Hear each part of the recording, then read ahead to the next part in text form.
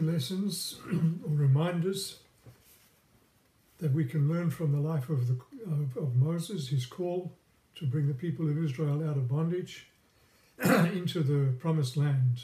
So relevant for us today in this lockdown time. And I feel like God just highlighted some of these things to me over the last few weeks. And I just want to give you a quick outline, all found in the book of Exodus, mainly from chapter 3 towards the end, close to the end of the book of Exodus. I want to ask you, please, would you read those chapters for your own life, asking God to confirm things in your life, to show you things, and to help you to learn,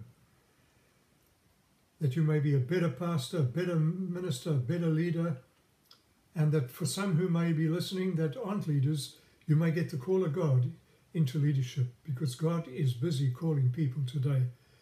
So just an outline, and I want to try to pick up on this and share a few little sessions, but I want to keep each one down to about 10-15 minutes.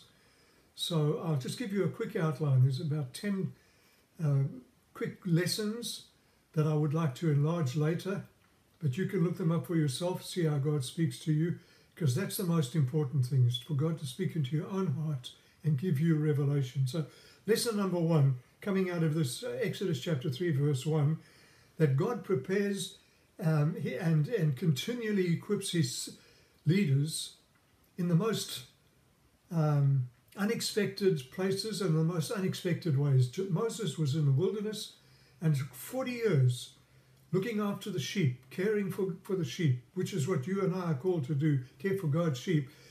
But it took 40 years of preparation in the wilderness, in a place where you wouldn't have expected it. It wasn't like a Bible college in the wilderness. And God is even using this lockdown for preparation, transformation, equipping, to release leaders. And those who are already in leadership, to equip them further and to change things, make them more effective, more fruitful.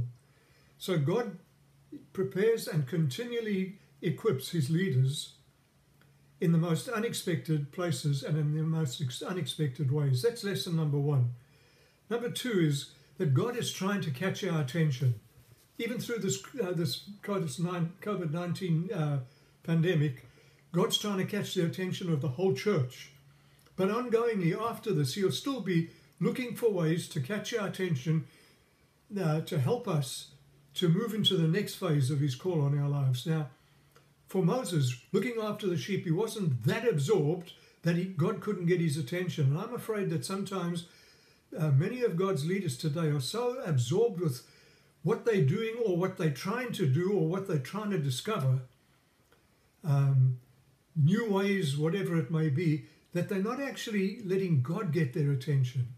So don't be so busy doing all these things, even if they're legitimate and good, because looking after God's sheep was good. That's what Moses was doing. But God was still able to catch his attention. Let God catch your attention. Lesson number 3 quickly is that having caught Moses' attention, God wanted to help Moses to learn to keep his eyes fixed on him.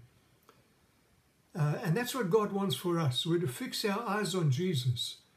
Yes, let God catch your attention, but don't just learn something and run off and do it and forget to keep your eyes fixed on Jesus. Let God continually, ongoingly be able to get your attention. And so you'll see that in Exodus chapter 7, verse 1, where the NIV says, see, I, talking God speaking, see I, but in the Message Bible it says, look at me. So we need to look at him, look to him all the time. And then lesson number 4, is he wants us to realize and remember that his call, the call of God, is a high and holy calling. It's not to be taken lightly. It's not to be misused and abused. It's a high calling. It's a holy calling. And even for Moses wanted to draw nearer, and God said, whoa, wait a minute. This is holy ground. And a little while later, you see Moses actually in awe of God. God's call on our lives is an awesome call, and it's high and it's holy. Don't ever forget that. Don't treat it lightly. Don't take it for granted. Next thing quickly that God wants us to understand, to learn, and to remember is that his call has a purpose or purposes. The things he wants to do in and through us. He wants to fulfill his purposes. It says of David that David fulfilled the purpose of God in his generation. And I'm trusting that with me, you feel the same way. This is what you want for your life. God, just fulfill your purposes through my life, in my generation. And part of the purposes of God that I see, there's 4 little things here I'll just quickly like to highlight that apply to all of us, even today, in the church, in what we're involved in. And you'll find this in Exodus chapter 3, verse 7, 8, 9, and 10. That's 7 to 10. You'll find these 4 little things. The first one is freedom. God wants to bring God's people into freedom. God actually says this, let my people go that they may worship me. Freedom. Freedom to worship him. That's repeated 6 times in those few chapters. Freedom. Now, there are 2 extremes about freedom. 2 types of freedom. One is the false freedom. And the other one is true freedom. The false freedom is freedom to do what you like. So many Christians feel like, well, I'm living in grace, I'm living in the freedom of God, I can do what I like. But that's not true freedom. That just ends up back in bondage. And then there is true freedom. And that freedom is freedom to do what God has called us to do. Freedom to do what we know we should. And we'll elaborate on some of these things in the second and third sessions. All right. The next thing is purpose is not only freedom, but to live and enjoy in God's rich inheritance for us. It's all been prepared for us in and through Christ. There was a promised land that God knew about, that he was leading them to. And that's what God wants for us. He wants us to live in and enjoy the rich provision, protection, all of his promises. He wants us to live in that, the goodness of the lush.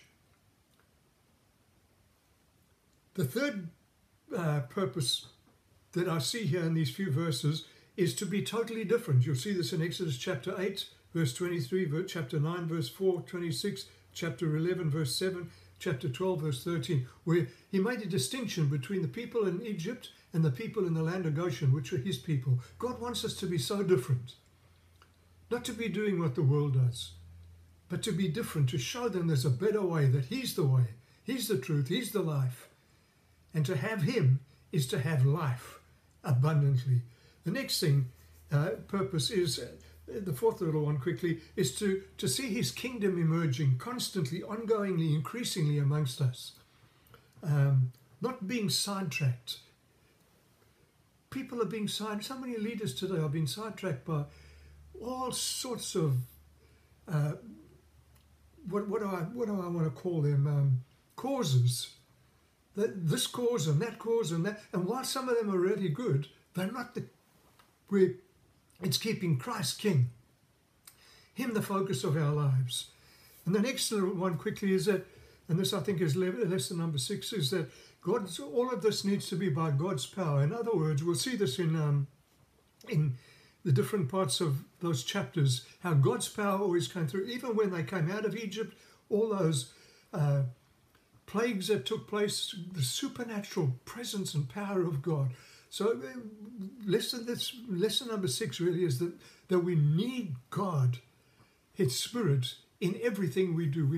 It's not by our might or our power, but it's by his Spirit, not our ingenuity. We need God to be directing us, empowering us, envisioning us, enlarging us, enlisting more and more people, etc.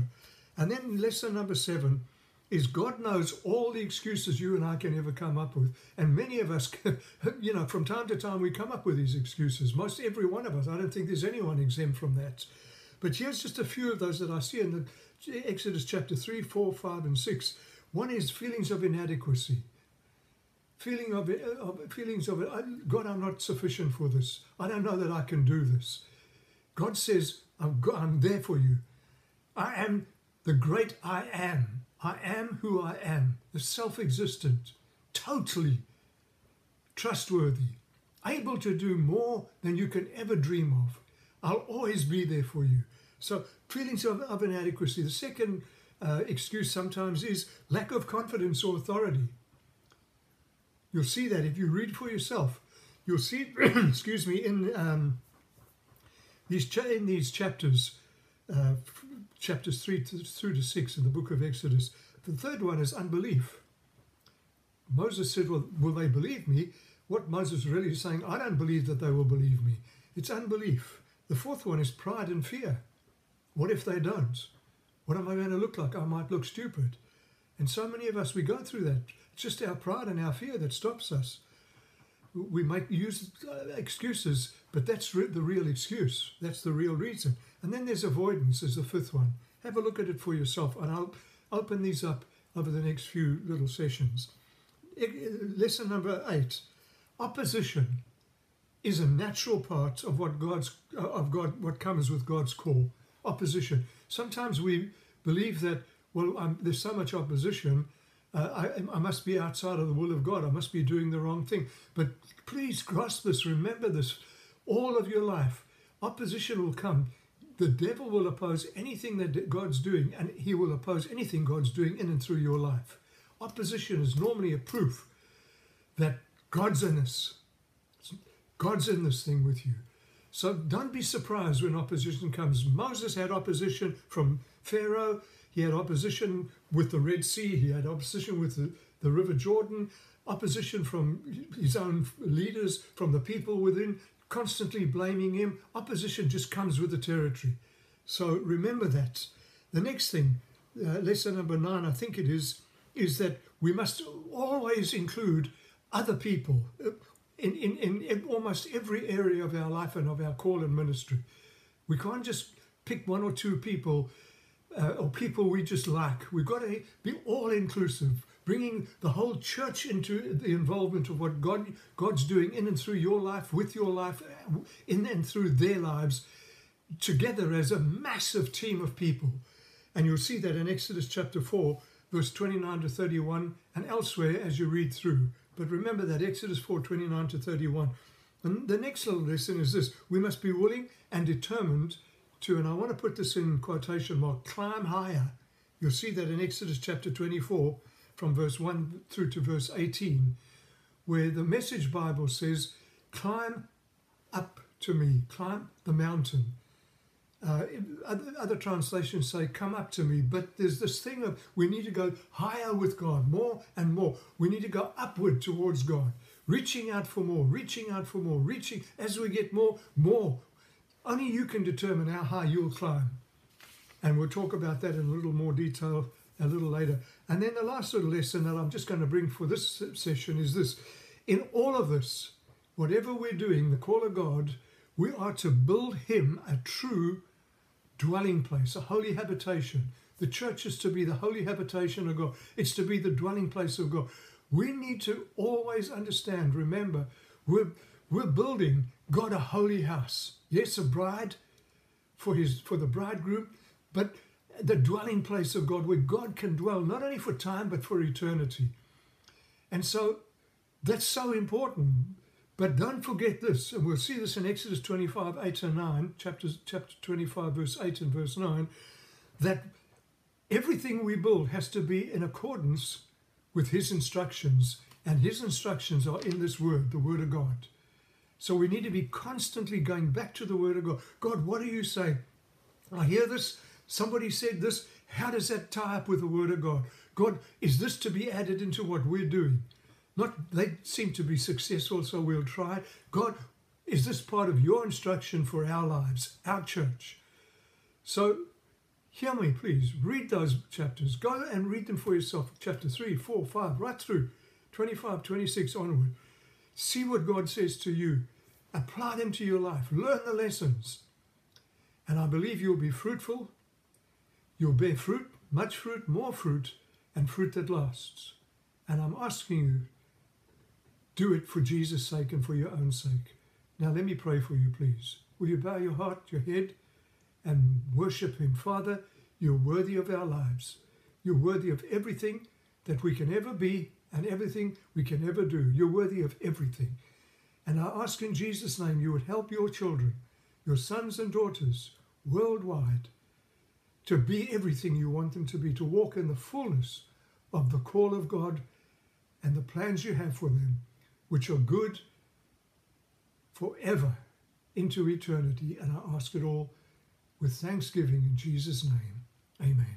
Bless you guys.